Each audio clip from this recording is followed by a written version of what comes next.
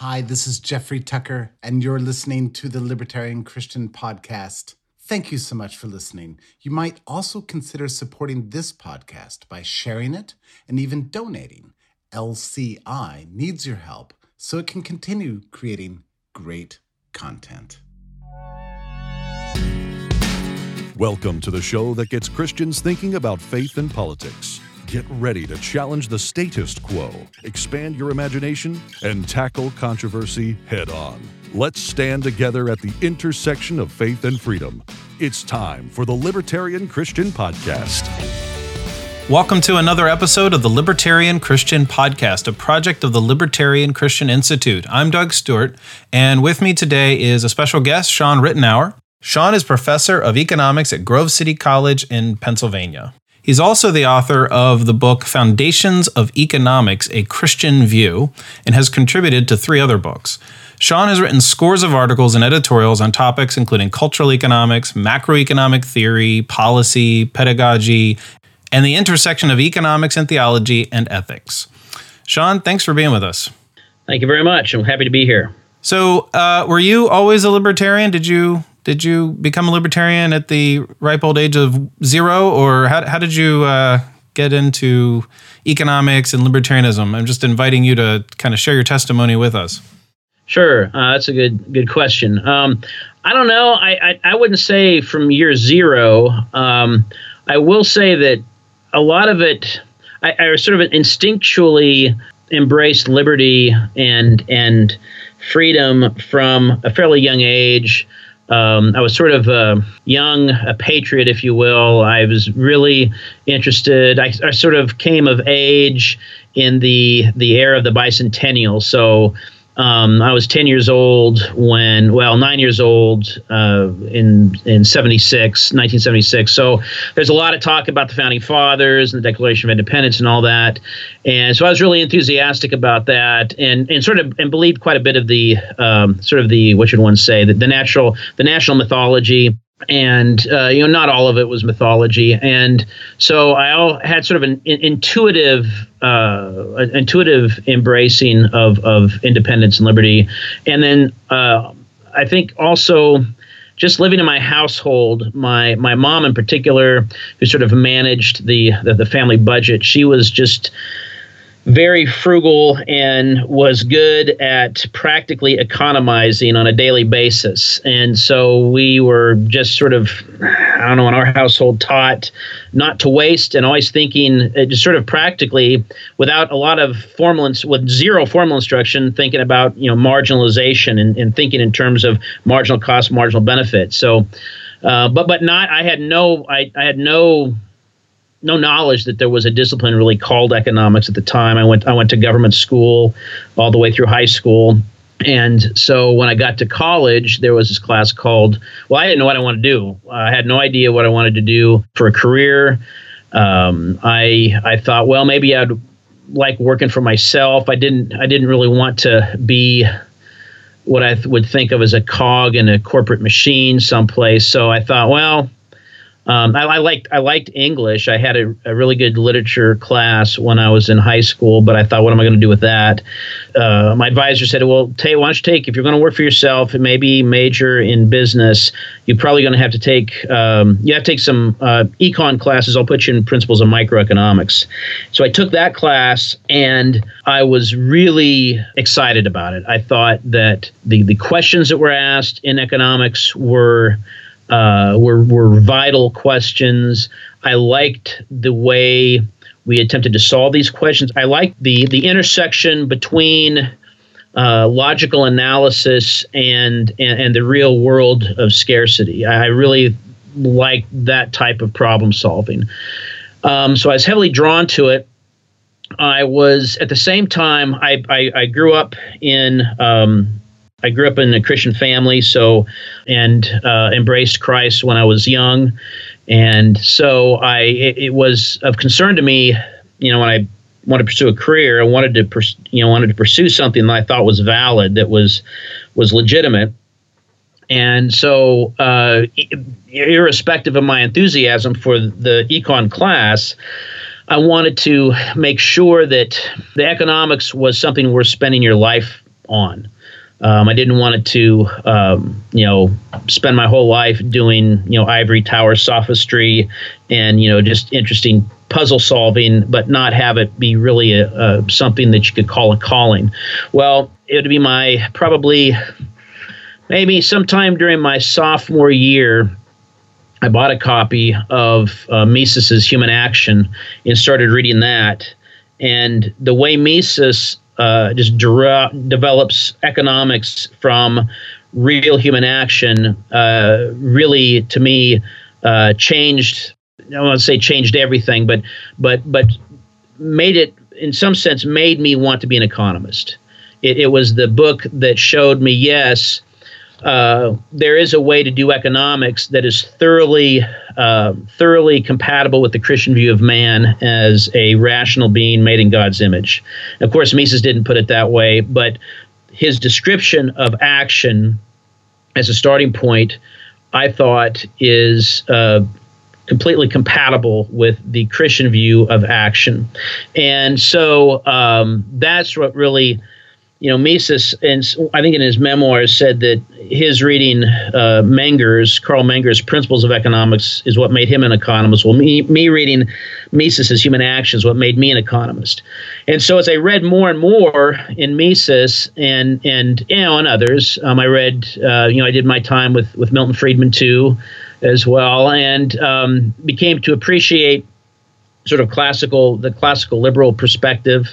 And so I would say by the time I graduated college, if I had to identify myself, I'd say I was a classical liberal, sort of along Misesian lines. Since then, I have, I've read the works of Rothbard and Hoppe, and I've come to the point where I think that the economic argument about public goods, the public goods theory, therefore requiring the government to provide defense and whatnot. I don't think there's a good economic argument that necessarily has to be the case. In other words, I think that what Rothbard calls an anarcho-capitalist society could function. I'm not overly optimistic about if we ever get to that society, a society like that surviving very long, because I think that there are always, sin problems, and I think that there are, whenever it's kind of like banking in some sense, whenever you give people who are specialists in a particular area, said in this case, say national defense, these people, if they specialize, they're going to be better than anybody else using firearms. They're going to probably accumulate more and better weaponry. And at some point, some of those people are going to be tempted to say, "Hey, you know what? We can run the whole show and become sort of a tribal warlord, so to speak." And that, to me, is like the first step towards the state. So even if we got to an anarcho-capitalist society, I'm not optimistic that we'd ever have one for a really long time, but I don't think there's a good economic argument that says, well, it can't work. So that's sort of where I am. I tend not to be oddly enough, I'm really interested in economics. I'm not overly interested in political philosophy. So I don't spend a lot of time trying to decide, on any given day, am I a pure libertarian? Am I a monarchist, or what am I? But wherever we are now, the freer the society we can get, the better. Yeah, we're a long way from anarchism anyway, at least in the United States. And right. If we can even get nudged in that direction, I mean, it's way more statism than you and I would feel comfortable with. Yes. But it's a good direction. Do you have trouble? I know you're at a Christian college, so obviously, and people are taking your classes. I don't know if you teach only electives or if some of them are required or what, but do you have? What's your experience with other Christians and kind of, I wouldn't say convincing them, but like getting them to see the benefit of understanding at least some Econ 101? Yeah, I think the students come in with, in general, I think a desire to want to understand how the world works. And I think that they understand that, even if they don't necessarily, they're skeptical of economists in general. I think that they do want to understand the economic aspect of life and how that works. And so I think the students have some hunger for knowledge, and I found the best way to sort of satisfy that hunger is to show them step by step the economic principles as we derive from realistic human action. In other words, you that's one thing I really love about Mises. You don't start off with, well, assume that this is the case, and assume that that is the case, and assume that this is the case, and then if we have all these assumptions, we can tease out these implications of our functions or whatever. We don't rightly still say, well, wait a minute, what about if these assumptions aren't true? So no, we start with say, well, we got a problem. So you start with realistic human action and say, well, hey, they know by looking at and just thinking about their own lives that, well, yes, they do act purposely. They do apply means to achieve ends. And then we can say, okay, what does this actually imply? What is involved in the choice of trying to achieve one end and not the other? And then things start to fall out, so that I'm a firm believer. I'm a firm believer because I kind of felt it in my own life when I was a student, that the student wants to know, to a certain extent, why. Why do we think these things? Why do we think the law of supply and the law of demand are true? Why is it that when we increase the money supply, that the purchasing power of money will be lower than it would be otherwise? I mean, why is that the case? And when you can link it back to, well, this is the way, it's because of the way people act, and then you can go further at a Christian school, because then I can say, okay, Christians act this way. In other words, they act purposely because that's the way we're made. I mean, that's part of being made in God's image. And then when you see that, then it all hangs together. And so it's a whole lot easier. Now, I do find it's interestingly, I think some professors are more skeptical than others about economics as a discipline. And I think a large part's because that they've had, the economics they've become acquainted with is not very satisfactory, or they don't like some of the, shall we, free market or libertarian implications of the policy prescriptions that you find in Austrian economics. Yeah, it seems to me that a lot of people dislike an economist's view because it seems easy to be rife with bias or political ideology, when in fact it doesn't have to be. That's right. And it is interesting too, even some students, you have to sort of slow down in that regard. In other words, some students think they're interested in economics when they're really interested in like free market policy advocacy. Yeah. And so, we have to say, okay, your conclusion, I agree with you on your conclusion, but you have to show me why the conclusion is valid. And that's where the economic analysis has to come in.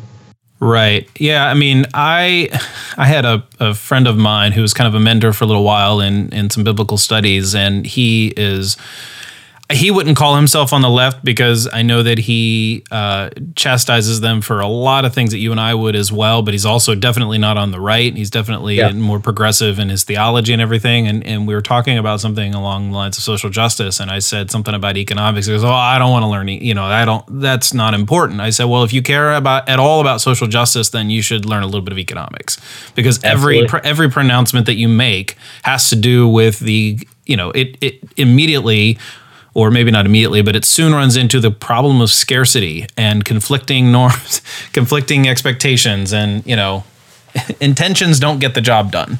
Absolutely. Yeah. Absolutely. And so, yeah. And the worst possible thing is to think you're doing good and actually be working against your very wishes because of economic law. Yeah. In fact, yesterday I was talking with somebody on Facebook. We were kind of squabbling over the definition of violence. And of course, I take the definition of physical threat of force, or force that's physical. And this person was saying, well, yeah, I agree that the state does that, but it's not the only institution that does that. There's all these others. And one of the things he used as an example was employers who don't pay a living wage are doing and he didn't say different kind of violence, but they're also doing violence to the people that they are not treating well. And he, of course, used sweatshops in that example. And I thought, okay, fine. You could make the argument that there's harm being done, but it's not violence.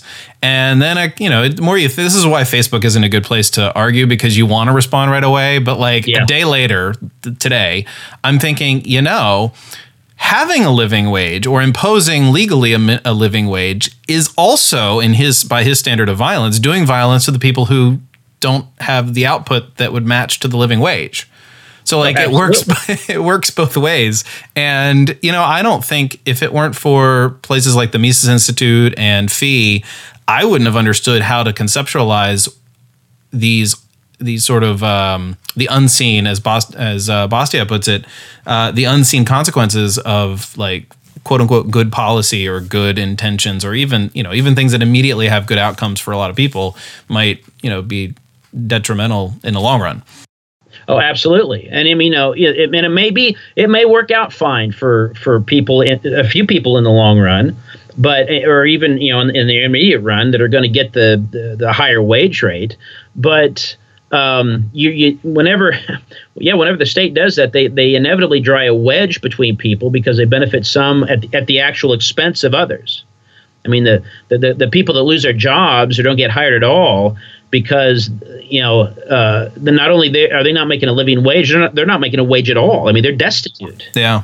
The living wage is essentially supposedly, like the Bernie Sanders folks, is supposedly supposed to be like an antidote to poverty. Part of their anti-poverty agenda, but creates it. That's right. Absolutely. Yeah. So what do you think of Christians who would say, yeah, but as Christians, we should be more concerned with the plight of those who are on the margins, who are poorer, and we shouldn't be it's not equal to say that a rich person and a poor person, you're taking a little bit from the rich to just give the poor a little tiny bump or whatever. And so there's nothing wrong with those kinds of policies. Because as a Christian, we should be concerned with the benefits that this applies to the poor. So if there's a segment of the population that bears the benefit of a policy, it doesn't really matter to them that the cost is a minimal cost to either it's spread out over everybody, or it's only a very small portion of that which belonged to the rich.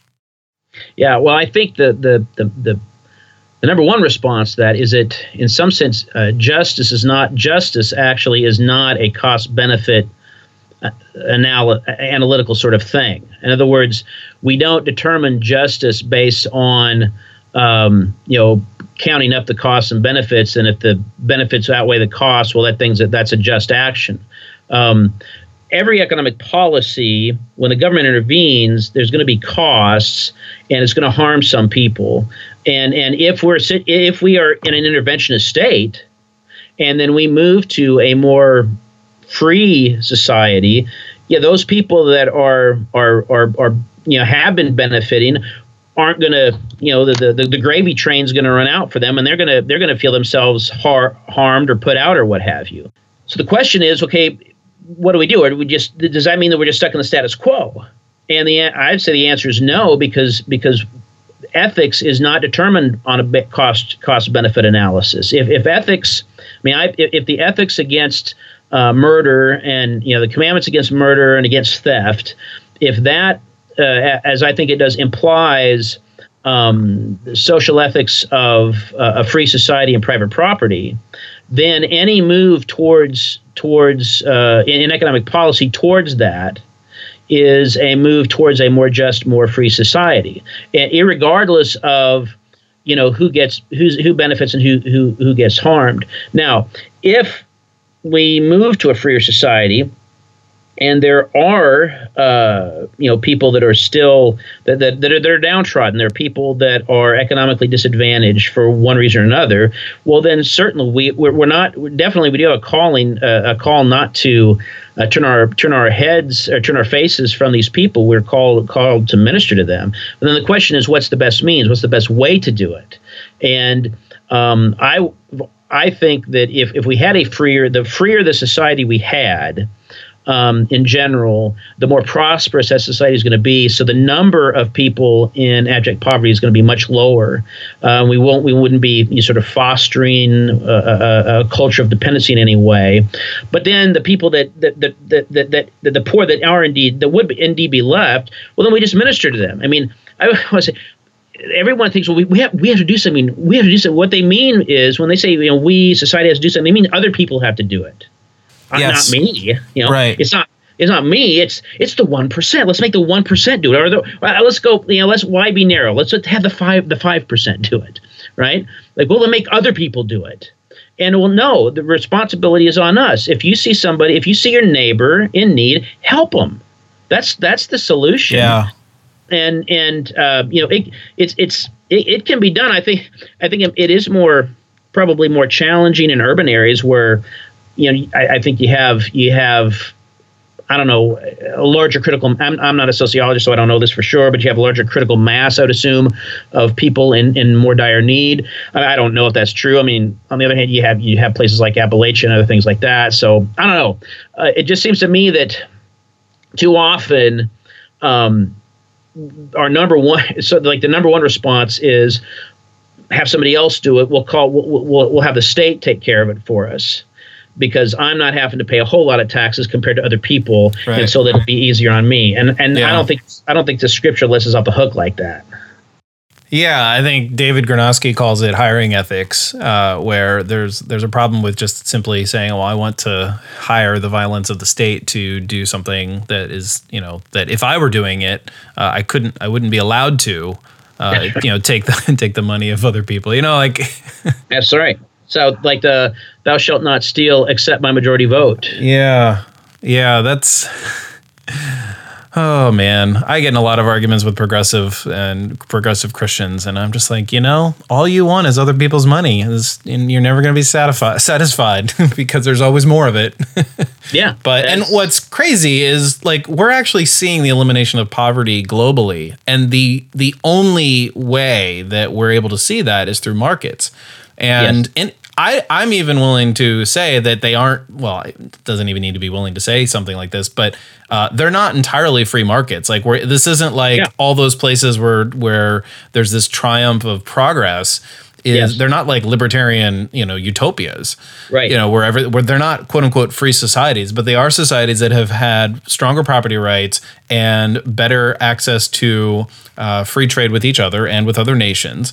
And all of a sudden, like India and China are not in poverty anymore in mine and your lifetime. Yeah. And why can't we just apply that to a lot of other places? So that's the irony that they're anti-poverty at the very thing that would lift people out of poverty. It's like, oh well, no, that won't work here. We need other people's money to just hand out to them. That's right. Yeah, I think I often wonder if as a society progresses in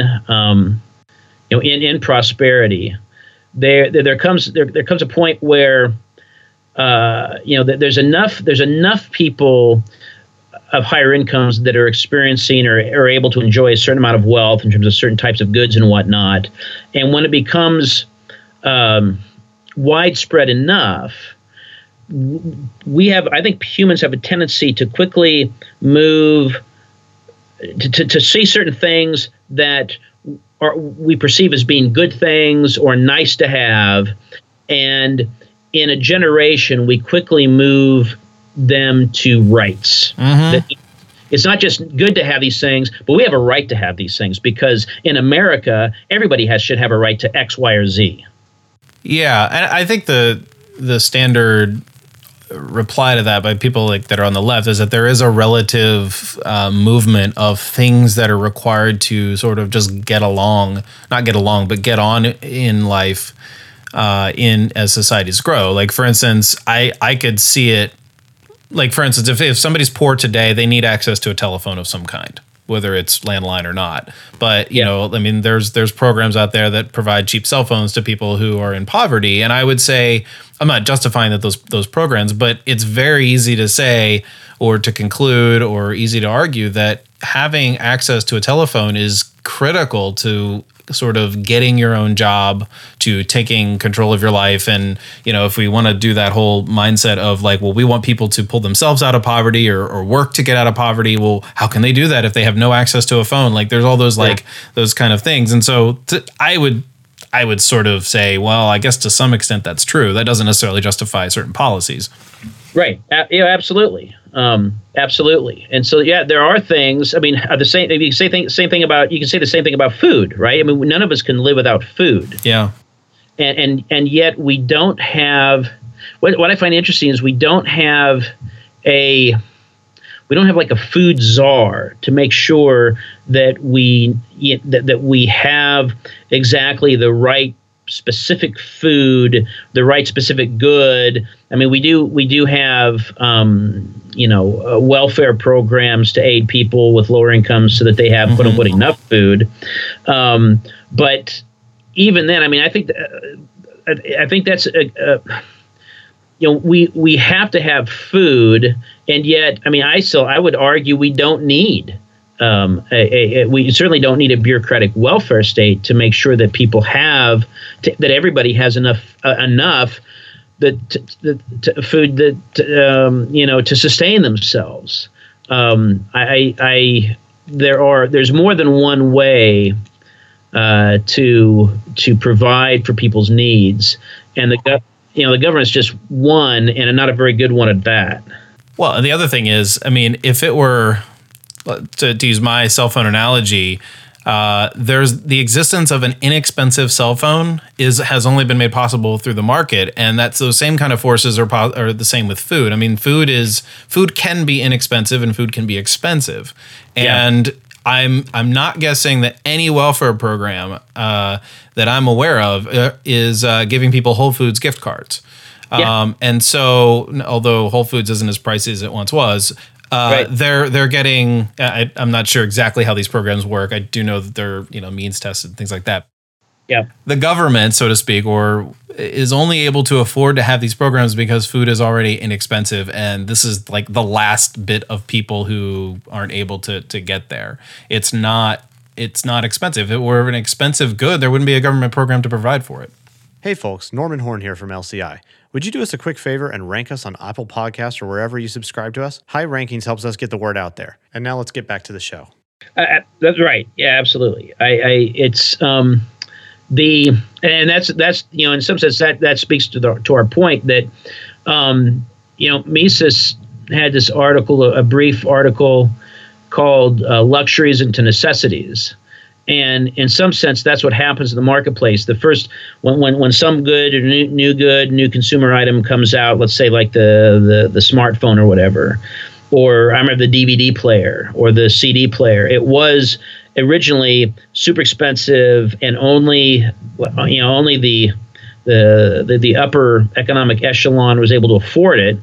But then over time, as things caught on, economies of scale were able to be reaped, and the prices of them all came down. Yeah. And so within a generation, it's not looked at anymore as like a luxury. It's like, oh, we got to have it. Whether or not we actually have to have it is another thing, but we got to have it.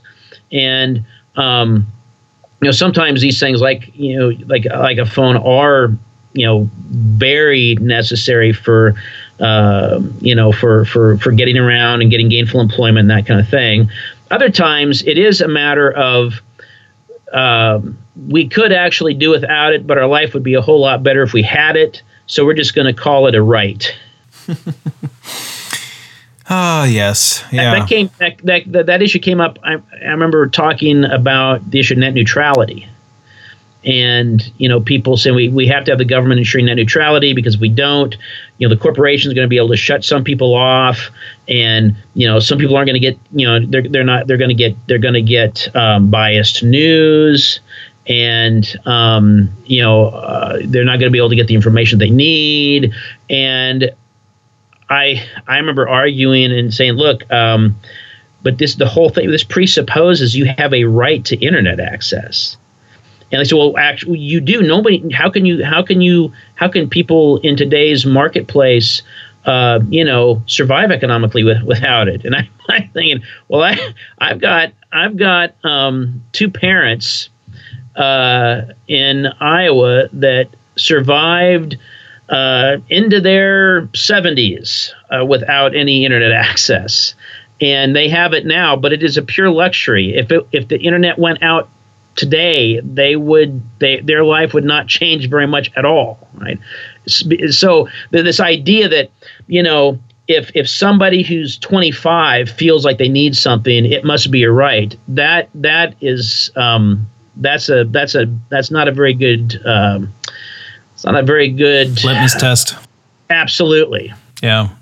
So, as Christians, we often think about these subjects from, we can think of them from a theological perspective. The Bible doesn't give us an abundance of economic principles. I mean, there's some learning from people like, Ludwig von Mises and others who gives us some economic principles and things like that. But it's not like the Bible is absent of economic ideas or principles or cultural things that Christians ought to take very seriously. And one of those things is the what you call in one of your essays fruitful dominion. And so you start off that article basically saying that, like, from chapter 1 in the Bible, Genesis 1, we find that we live in a teleological universe, that God made all things for a purpose, to give man the first commandment to have dominion over the earth. Now, I know that when I got out of college, I started reading some probably left-leaning thinkers in Christian theology, and they were not very happy with this idea that man was supposed to have dominion, because what they saw was an improper use of it, and therefore, we should be very cautious about taking that mandate and just doing whatever we want. So what, I guess the starting point would be, what does it mean to be fruitful and multiply, and how does economics and the free society sort of fit into that? Oh, that's an excellent question. I would want to take one step back and just ask ourselves, okay, what is this? What is this mandate? I mean, does it exist? And so, yeah, I began looking at and the idea is not original with me. There are other writers who have theologians much brighter than myself who've identified this mandate that we find in Genesis 1 and 2, the demanding to be fruitful, multiply, to have dominion. It's what it says, to rule over the earth, to fill the earth with people, and to work it and keep it, right? And so there's a sort of a dual mandate to work, to cultivate, to in some sense exercise our faculties as image bearers, to creatively draw forth the potentialities that God has put in creation. I mean, that's what he wants us to do. At the same time, right, we're to work and keep it. We're not to spoil it. We're not to destroy it. We're to make use of it. The word dominion means dominion for use, right? So it's not just to be an overseer. It's not just to be, like a museum curator.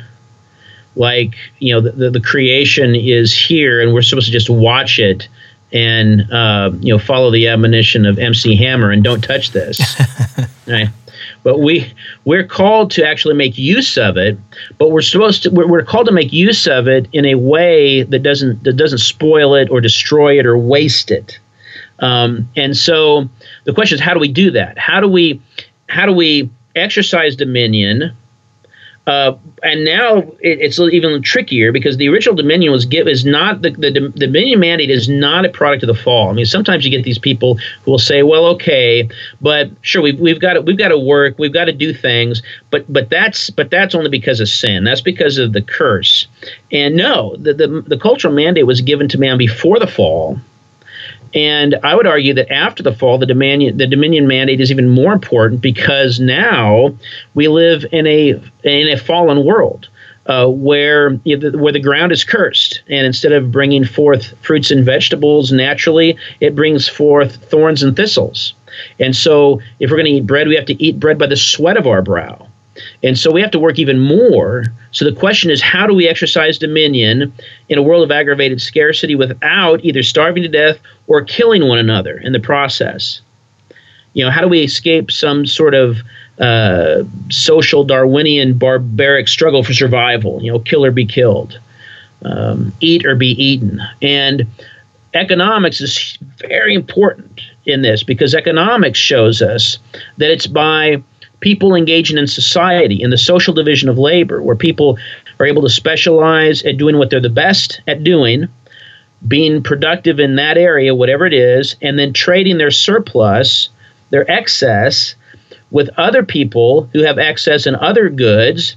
And in so doing, everybody in society is relatively more productive, and hence everybody in society they have access to more goods to satisfy more ends.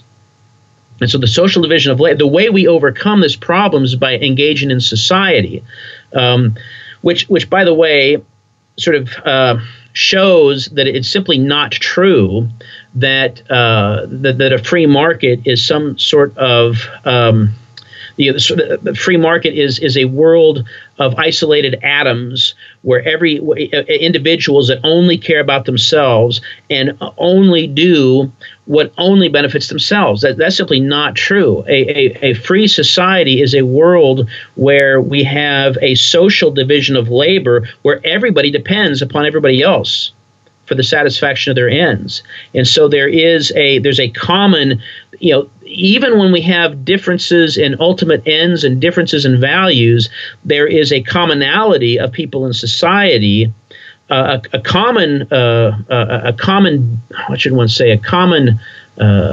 value is the continuation of the division of labor. Because as the division of labor continues, that allows all of us to have more access, especially the least productive of us, access to more goods than we would have without the division of labor. And then, of course, economics also tells us about capital formation and its contribution to economic human flourishing and technological improvement, and then economics also good economics reminds us that all of this activity needs to be coordinated somehow for it all to work together, for there not to be massive surpluses and shortages. And the way for that to happen is for there to be entrepreneurs who have access to market prices to engage in calculating profit and loss, so that when entrepreneurs produce things that people really demand, at a high level, they earn a profit. And if they end up producing something that people really don't want, they earn losses for essentially wasting resources. And so if we have a free society that allows entrepreneurs to reap profits when they invest wisely, or incur losses when they produce things that people ultimately don't want, that provides the discipline, shall we say, and rewards those entrepreneurs for doing exactly what society wants them to do, which is provide the goods that they want at the lowest possible prices. And that's, as we do that allows us to sustain a growing population that in which all of the individual persons are fulfilling their callings as they've been gifted and talented by God. So I think understanding economics is really, really important for us to understand how a free and free society can exercise dominion in relative peace. Something that has been sort of recently pointed out to me has been that and you mentioned it here a little bit, is that the cultural mandate was to be fruitful and multiply was pre-fall in the scripture. And if Adam and Eve were told to be fruitful and multiply and have dominion over the earth, and that there was some sort of labor involved, then they're basically doing work under the conditions of flourishing and prosperity to begin with. Yes. As opposed to we need to work because we need to at least survive. And, if we're lucky, we'll do more than just survive. We'll get along, we'll get along well, et cetera. And, you're also working on, so that's just a point that I hadn't really thought of, is that the Garden of Eden is a vision for what life ought to be like without sin, and it includes prosperity. It includes flourishing as we do work. Absolutely. Yeah. Well, and you're working on a book that is probably at least a year out from kind of when we're talking now, based on what you told me earlier, on the economics of prosperity. What is this project about? Well, it's a development of some of the themes that were in this article, Fruitful Dominion, that you were referring to. I'm basically wanting to take the economic principles in that article and develop them more fully from an Austrian perspective. I teach a class, Economic Expansion Development, at Grove City, and there's not a single volume, a single book that sort of what I would say lays out a theory of economic expansion development to my satisfaction.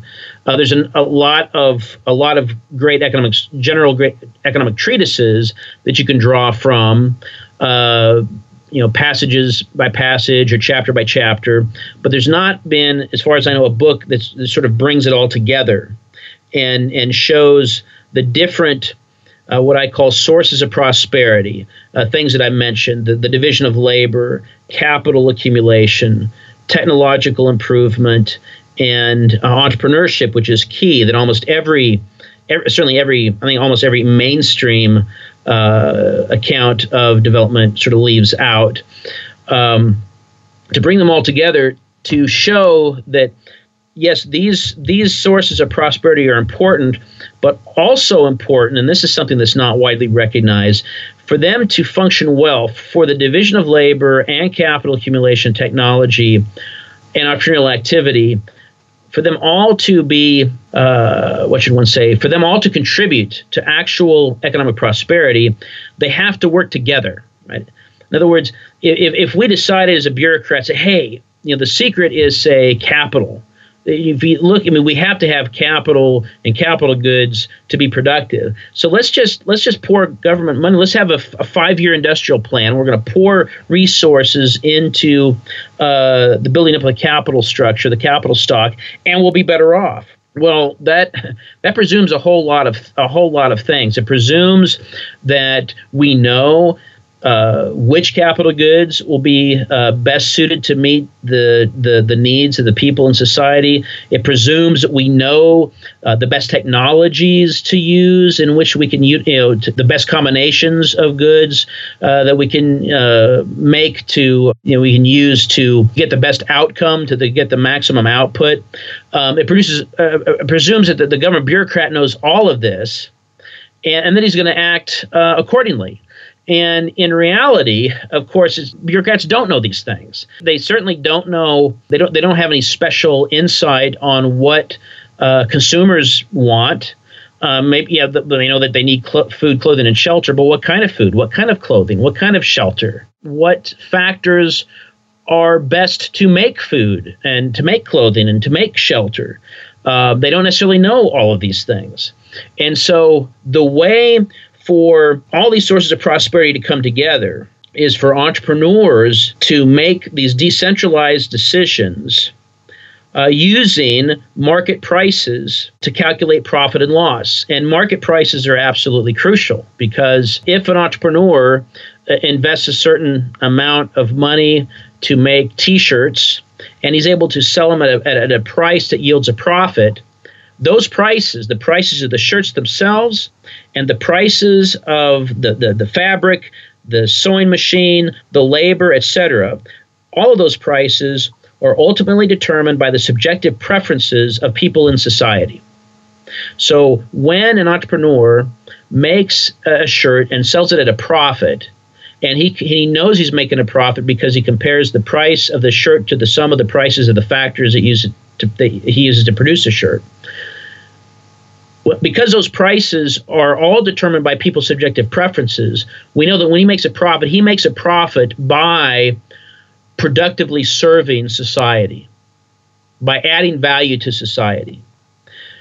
But we don't have market prices that communicates that unless we live in a world of voluntary exchange, which means we have to have we have to have private property. We have to be in a society where people are not forced to buy from anybody, and people are not kept from buying from anybody. Right, and that's a world of private property. So what I'm wanting to do in this book is basically explain all of that in more detail and show, how the different sources of prosperity contribute to economic progress, to show how these different engines have to work together, and then show that in order for these engines to work together, we have to have the social institution of private property, sound money, and that implies certain policies that basically a policy of the free market, a policy without, no price controls, no interventionist regulations, no confiscatory taxation, things like that. Yeah, basically barriers to trade. Absolutely. Yeah. Yeah. Well, Shawn, anytime I read something that you've written or listen to a talk that you've done, I always learn something. And so obviously I'm going to encourage our listeners to go and find more of you.